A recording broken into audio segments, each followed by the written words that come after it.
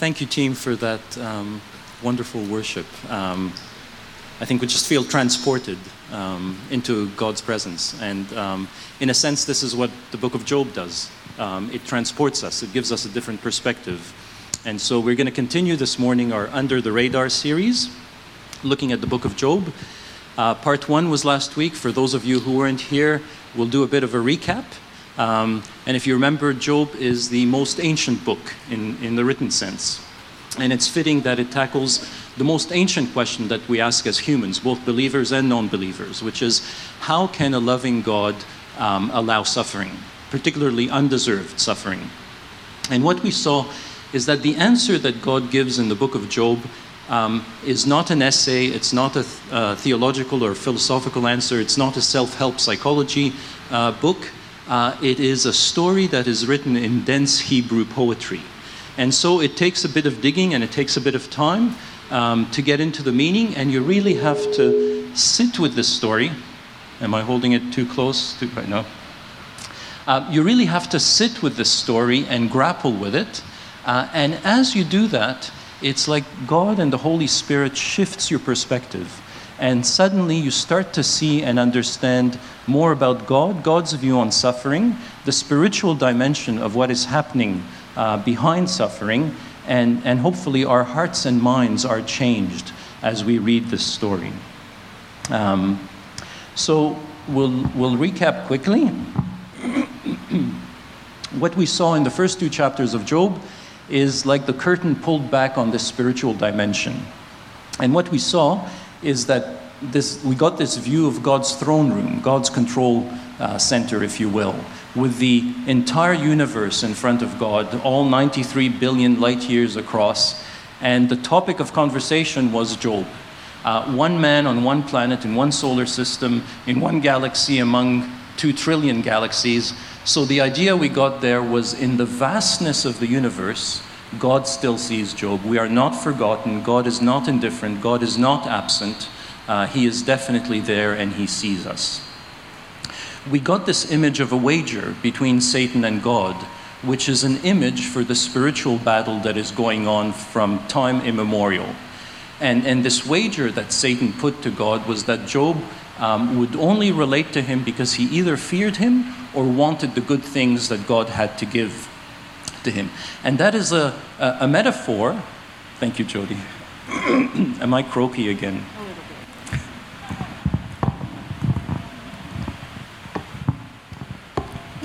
My wife had me doing vocal exercises this morning so I wouldn't sound so croaky.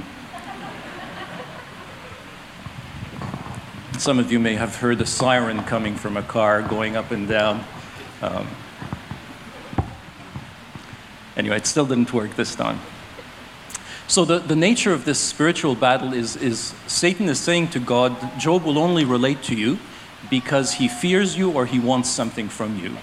And God is affirming that he has created us with free will, and he invites us to a relationship of love.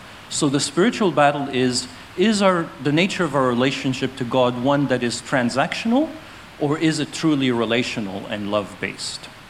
That's the spiritual battle that's going on. Satan argues the case for the prosecution. He's the one that initiates the testing. It's not God's idea, but God does constrain and limit it. So yes, he permits it. He permits Satan to attack Job, but he puts limits and constraints around it. And what we saw was that Job, like an old Jewish uncle, gripes and complains and whines and whinges, but he continues to grapple with God. He will not let God go, and he demands an answer, and that pleases God's heart in the end, because he persists, he endures the suffering, and he hangs on to God.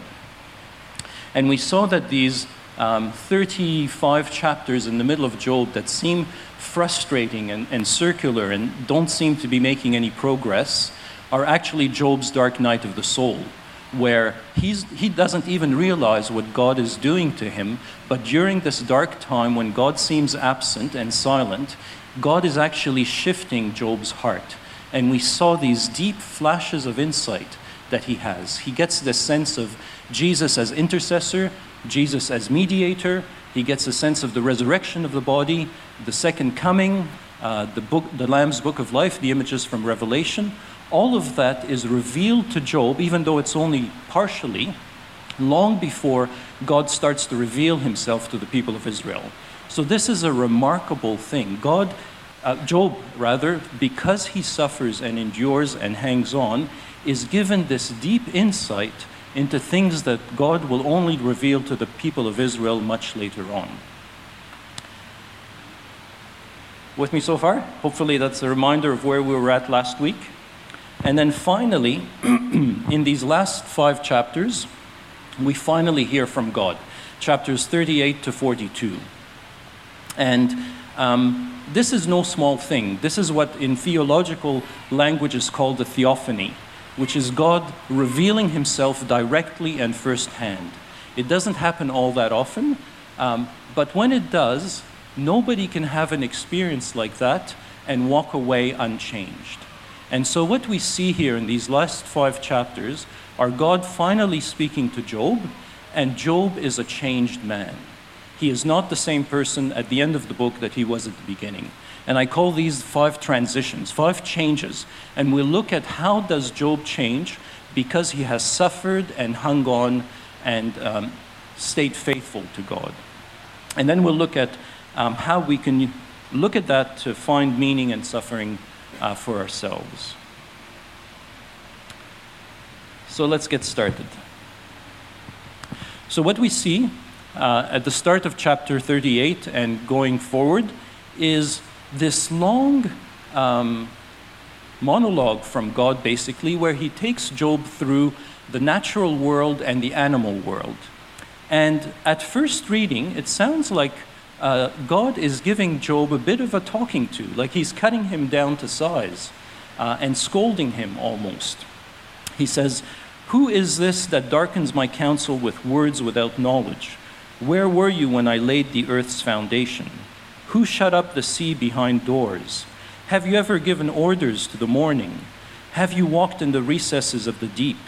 Can you bind the beautiful Pleiades?" And there's the Pleiades constellation. And he continues like this with different examples from the natural world, the animal world, saying, who are you? Did you create this? Do you know how to keep it going? And it really sounds like God is scolding Job, and he's giving him a talking to. And in a sense, he's cutting him down to size. And so the first transition that we see is from entitlement to humility. So in the midst of his suffering, Job was basically raging at God, calling him incompetent and calling him to account. He said, I will say to God, do not condemn me, but tell me what charges you have against me. Does it please you to oppress me, to spurn the work of your hands while you smile on the schemes of the wicked? So he's basically asking God to give an account of himself to Job. That's real entitlement. But by the end of the book, once God is speaking to him, he ends up saying, "I am unworthy. How can I reply to you? I spoke once, but I have no answer. I will say no more." He has this attitude of humility. So he goes from entitlement to humility. And the root word of humility is the Latin humilitas, which comes from humus, which is the ground. It means to have a grounded view of yourself. So what we see is that because he has seen God, he sees himself in relationship to God, and he knows his own position. So in doing that, he mirrors the humility of Jesus and the humility that we are supposed to demonstrate, knowing our position to God. In Philippians 2, it says, Jesus did not consider equality with God something to be grasped, but made himself nothing, taking the very nature of a servant. So because Job endures the suffering, hangs on to God, he finally hears from him. And when God speaks, we see this transition from entitlement to humility. And in doing that, he mirrors the humility of Christ and the humility that we are to have as his followers as well. So that's the first transition, but there's a lot more to this. So yes, God seems to have a bit of an edge in his voice when he's talking to Job, but there's a lot more to it. Because when you think about it, this is a pretty unique thing. This is God taking Job through all of his creation, both natural and animal world.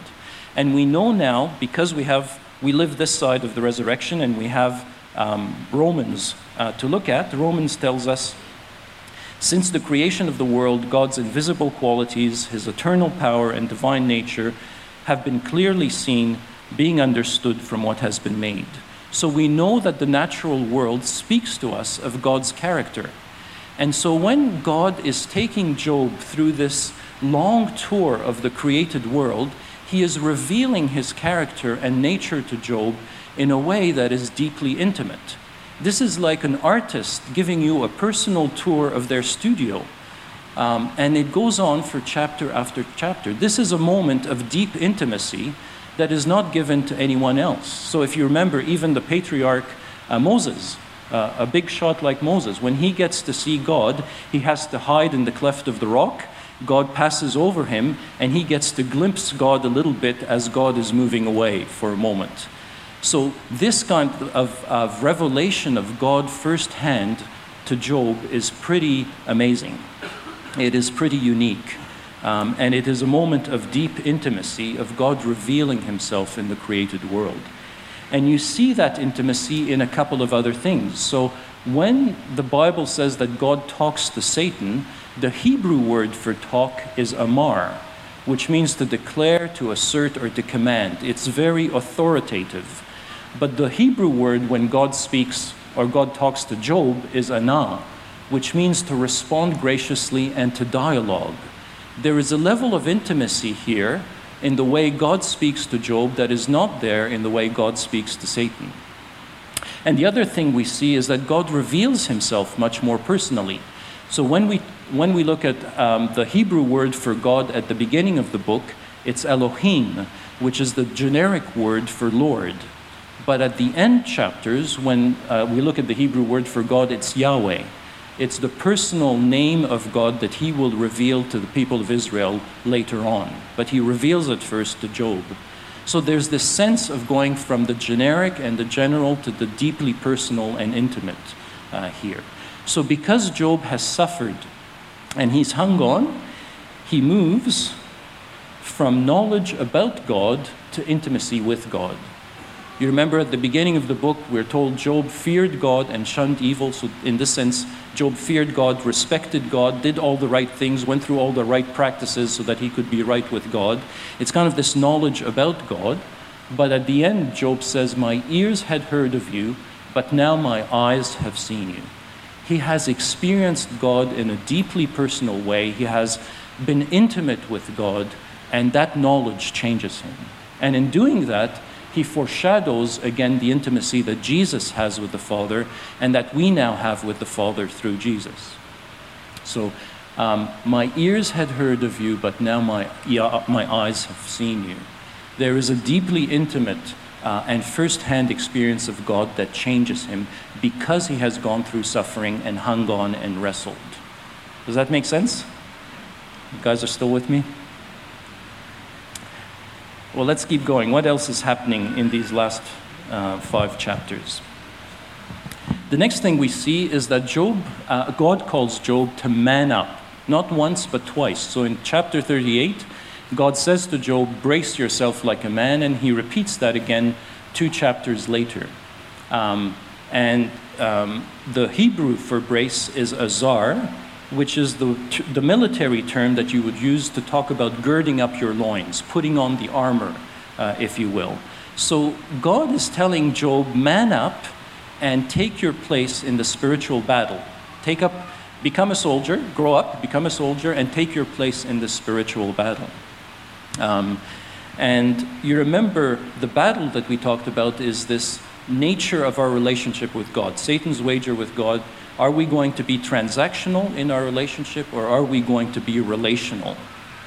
And so the third transition we see is that Job goes from being a child to being a man and taking up his place in the spiritual battle, taking up his armor in the spiritual battle.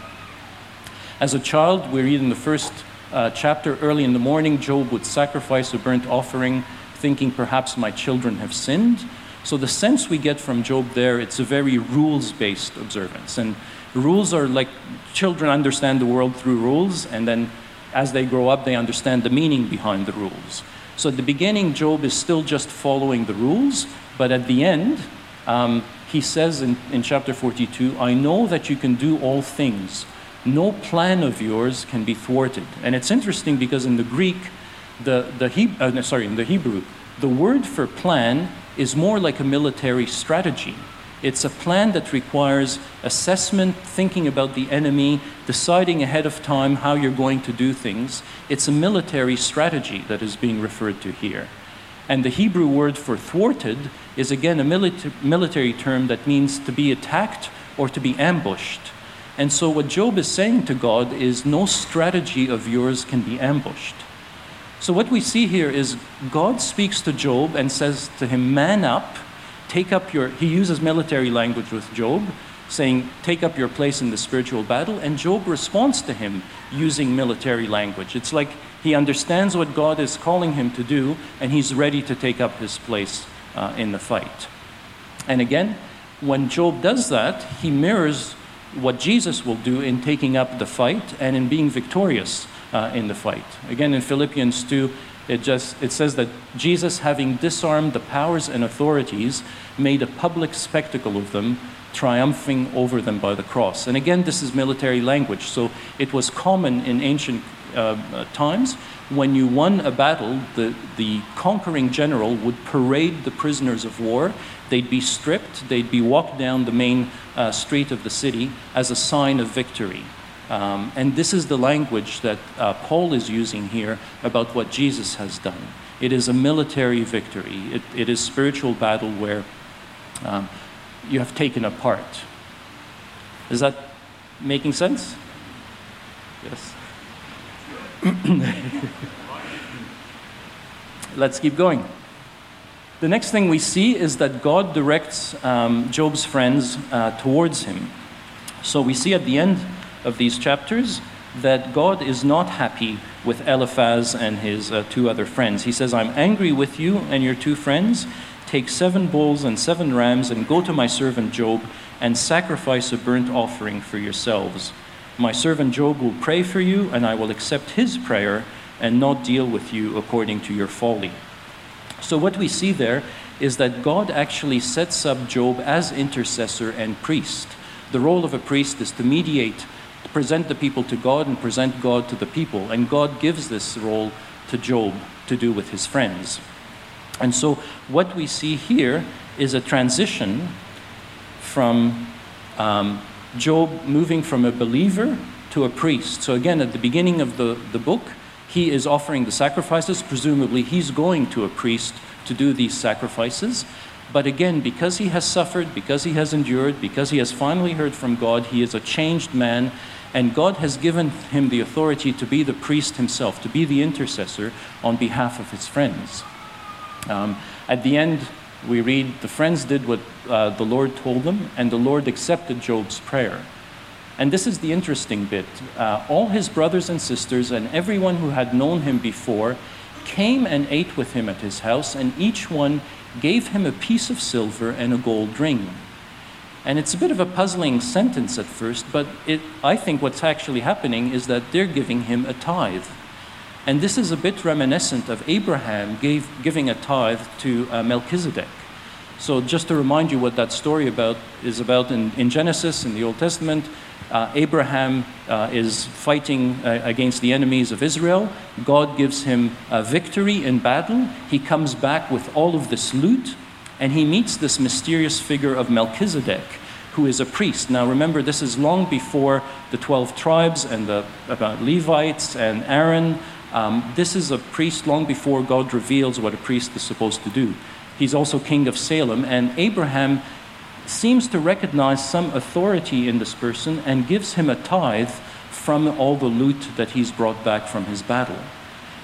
So in the same way that Abraham recognizes authority in Melchizedek, it seems like what is happening here is that when Job is restored, his family and friends and neighbors recognize an authority that he didn't have before, and they offer him a tithe in the same way that Abraham did with Melchizedek. So again, we see the sense that Job is a changed man after his interaction with God. And in that sense, he also mirrors the priestly function of Jesus. Hebrews tells us that Jesus is our high priest, and then we inherit that role in terms of presenting people to God, interceding on their behalf, and reflecting God to people who don't know him. Am I losing you, or are you still with me? All right. Good. And then it's interesting, the thing we do not see in these 5 chapters is another peek into God's throne room. So wouldn't it be poetic if the book started with these first 2 chapters where we're in the heavenly courtroom with Satan and God, and wouldn't it be nice to see the parallel scene at the end where Satan gets his just desserts? But in fact, we don't see anything. And in a sense, it is fitting because Satan has been silenced.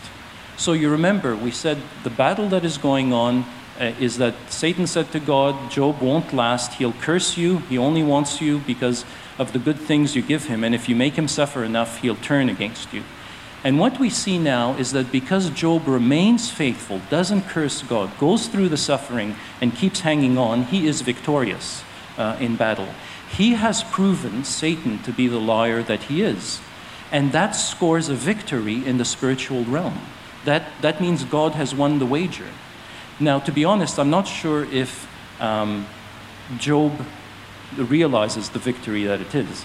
And I've always wondered, Job is never given this view into the spiritual realm that we are in the first 2 chapters. He's blind to that. He's just going through the suffering. And at the end, he's probably just relieved that it's over and done with. But what we see is that in the spiritual realm, it is a great victory.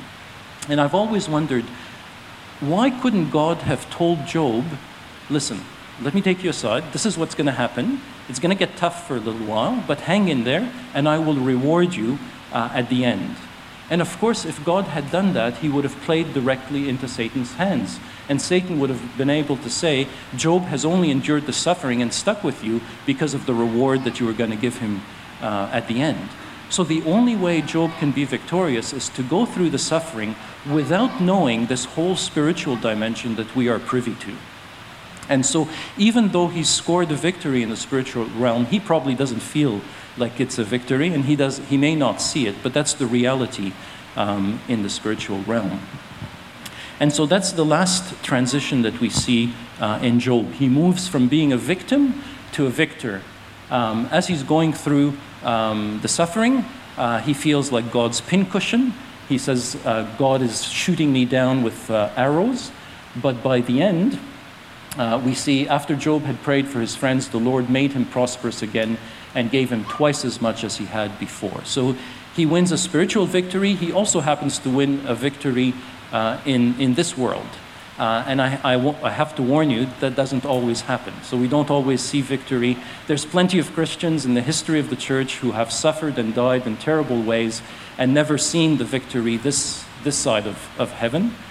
So we can't pin our hopes on that. But what we can know is that there is a victory in the spiritual realm when we suffer and hang on and stick with God. Does that make sense? And in that sense, he mirrors, and hopefully we mirror, the victory that Jesus has in that spiritual realm. As it says in 1 Corinthians, the sting of death is sin, and the power of sin is the law. But thanks be to God who gives us the victory through our Lord Jesus Christ. So there is a sense in which when we are able, like Job, to endure suffering and stick with God, Satan is silenced, and it is a victory in the spiritual realm. So that's all good for Job. How do we make sense of this?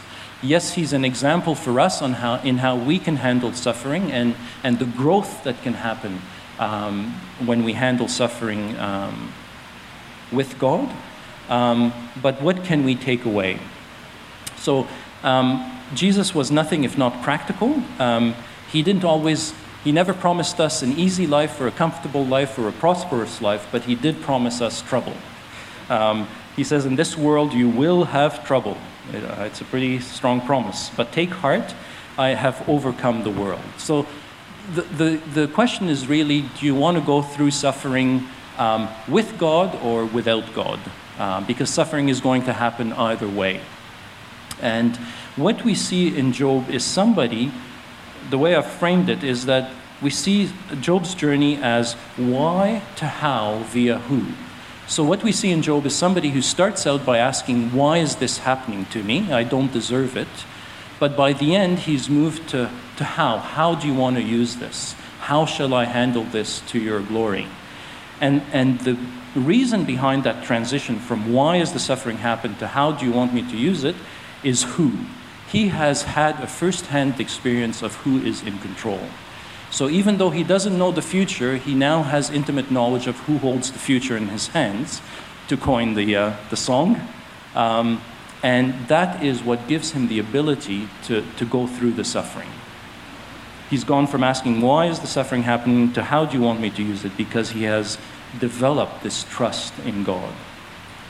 And I think a beautiful way to look at it comes from this fellow, George MacDonald, who's not very well known, but he was a Scottish poet and minister who was actually a mentor and a huge influence on C.S. Lewis, on G.K. Chesterton, on Oswald Chambers. George MacDonald wrote, Jesus suffered not so that we would never suffer, but so that when we suffer, we would be like him. And I think this is an amazing way to kind of encapsulate Job, because if you think about it, the first half of that is a very different perspective from the second half. So, Jesus suffered so that we would never suffer. If you think about it, the perspective and the attitude of the heart behind that is saying, I've got a story, and Jesus came into my story to make it easy and comfortable and prosperous. If you look at the second half, when we suffer, we would be like him. The perspective is we are part of God's story, and our suffering gets kind of bound up and taken up into his story, and we find meaning and purpose when that happens. So it's not that God came to change our story, but God came so that we can be part of his story. Do you see how that subtle difference in attitude makes all the difference in how we go through suffering? Have I lost you with that bit? No? I'm hoping you're still there. This is something that the apostles understood. We look at Paul in what he writes to the Philippians. I want to know Christ and the power of his resurrection and the fellowship of sharing in his sufferings, becoming like him in his death, and so somehow to attain the resurrection of the dead. The fellowship of sharing in his sufferings.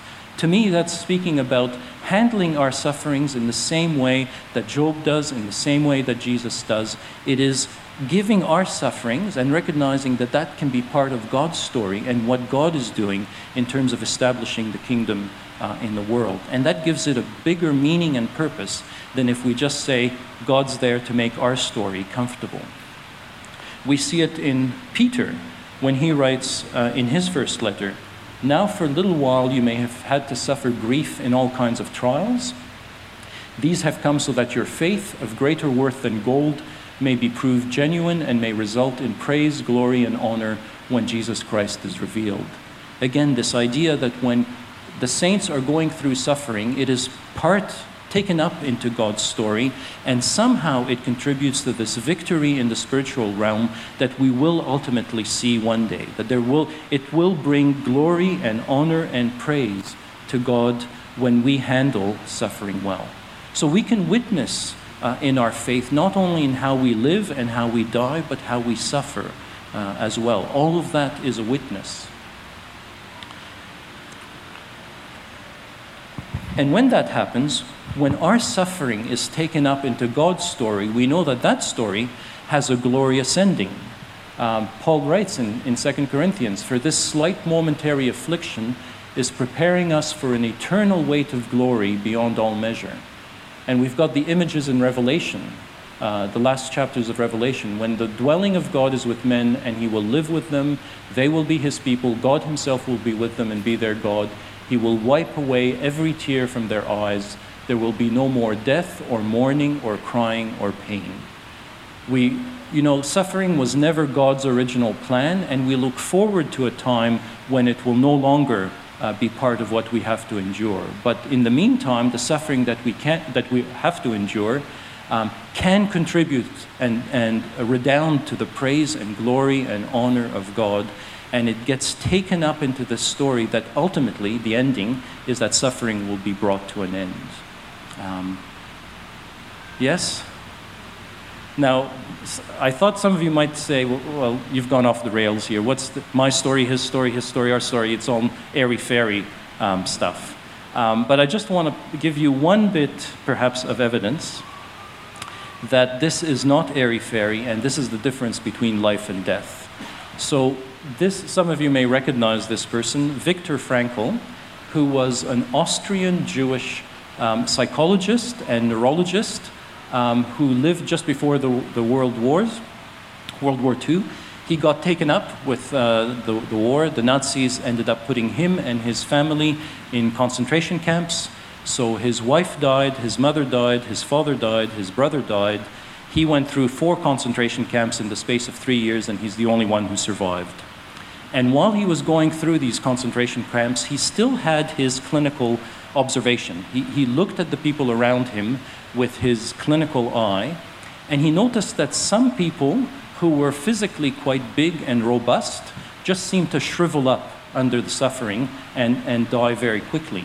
And others who were quite small and looked like they could, fall over if you breathed on them the wrong way, actually were able to endure and not only continue to live, but to give life to others.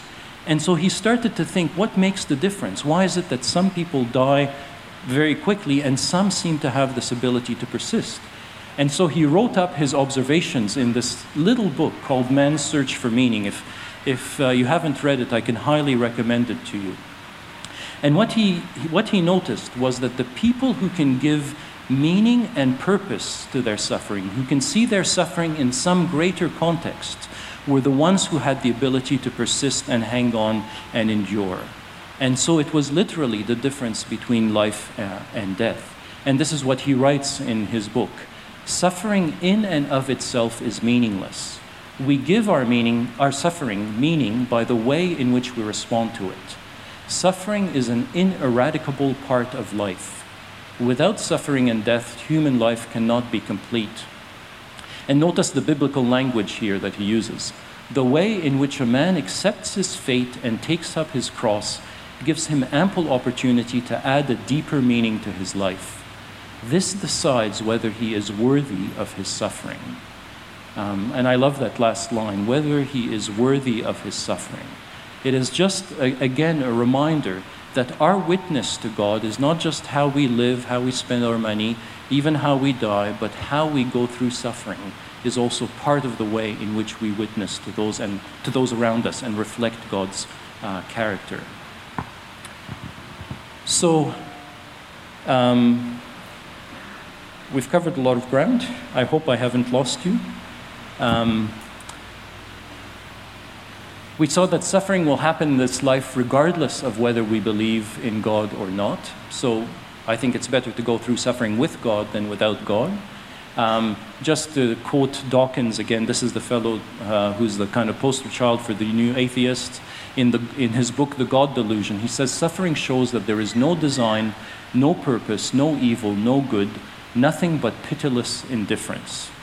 Now, I think if you live by that, it is like killing you spiritually before you are killed physically. I think that is a recipe for having your spirit shrivel up and you die long before you die physically.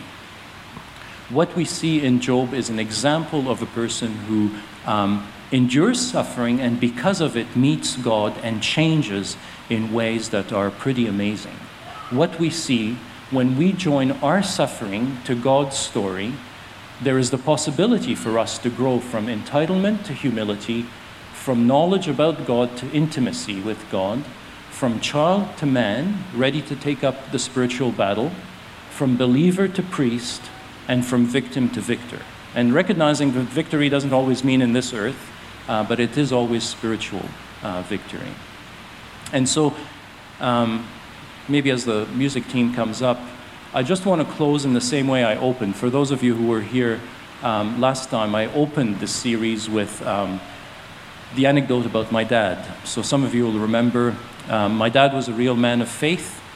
He loved being in prayer groups, leading Bible study groups. He was part of the deliverance ministry. He saw amazing things happen. And then slowly, as the years went on, he went blind from glaucoma. He developed Parkinson's. He developed dementia, ended up in a nursing home. And some of you will remember, that's when I said to God, I'm angry with you, and how does this make any sense? How can you let somebody who served you so faithfully end up like this? And so one of the last visits I had with my dad, in a moment of semi-lucidity, I actually had the courage to ask him, Dad, do you ever get angry with God that you've ended up like this? And he said to me, God has been so good to me, how could I ever be angry with him? And he said to me, he sent me a nurse. He had a number of nurses actually who were Christians, and they would sing praise hymns with him as they were caring for him and giving him his bath. And he said even the nurses who aren't Christian, he's given me an opportunity to witness to them. So it's at that point that I realized to look at him with human eyes, he was a shell of a man, really an invalid who was bedbound and not much to look at. But to look at him with spiritual eyes would be to see a giant in the faith, who had won a spiritual victory and silenced Satan. So hopefully that's an example. That's the example that Job can be to us of how we can handle suffering and reflect glory back to God and praise to God in the way that we handle that.